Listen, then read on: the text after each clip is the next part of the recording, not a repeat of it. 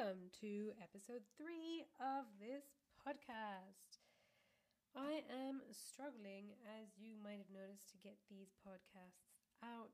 I'm struggling to find interesting content, struggling to find fun jingles and, to make it entertaining. But guess what? I think that's probably what's hard about a podcast. So I'm going to try keeping at it for a bit longer. But you just need to tell me if it's really boring and lame. I'll probably still continue. Yep. Even though I've been struggling to make an actual podcast, I did make a few recordings for you. And here's the first one. Can you guess what it is?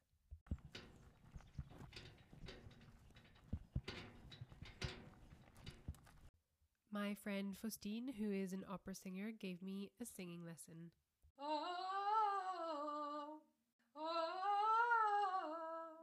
Yep. I dreamed a dream in time gone by. Yep.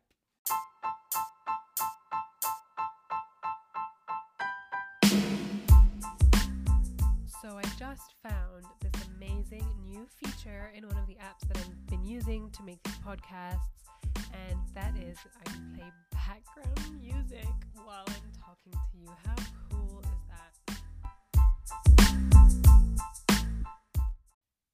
Okay, baby, short one this time. That's it for me.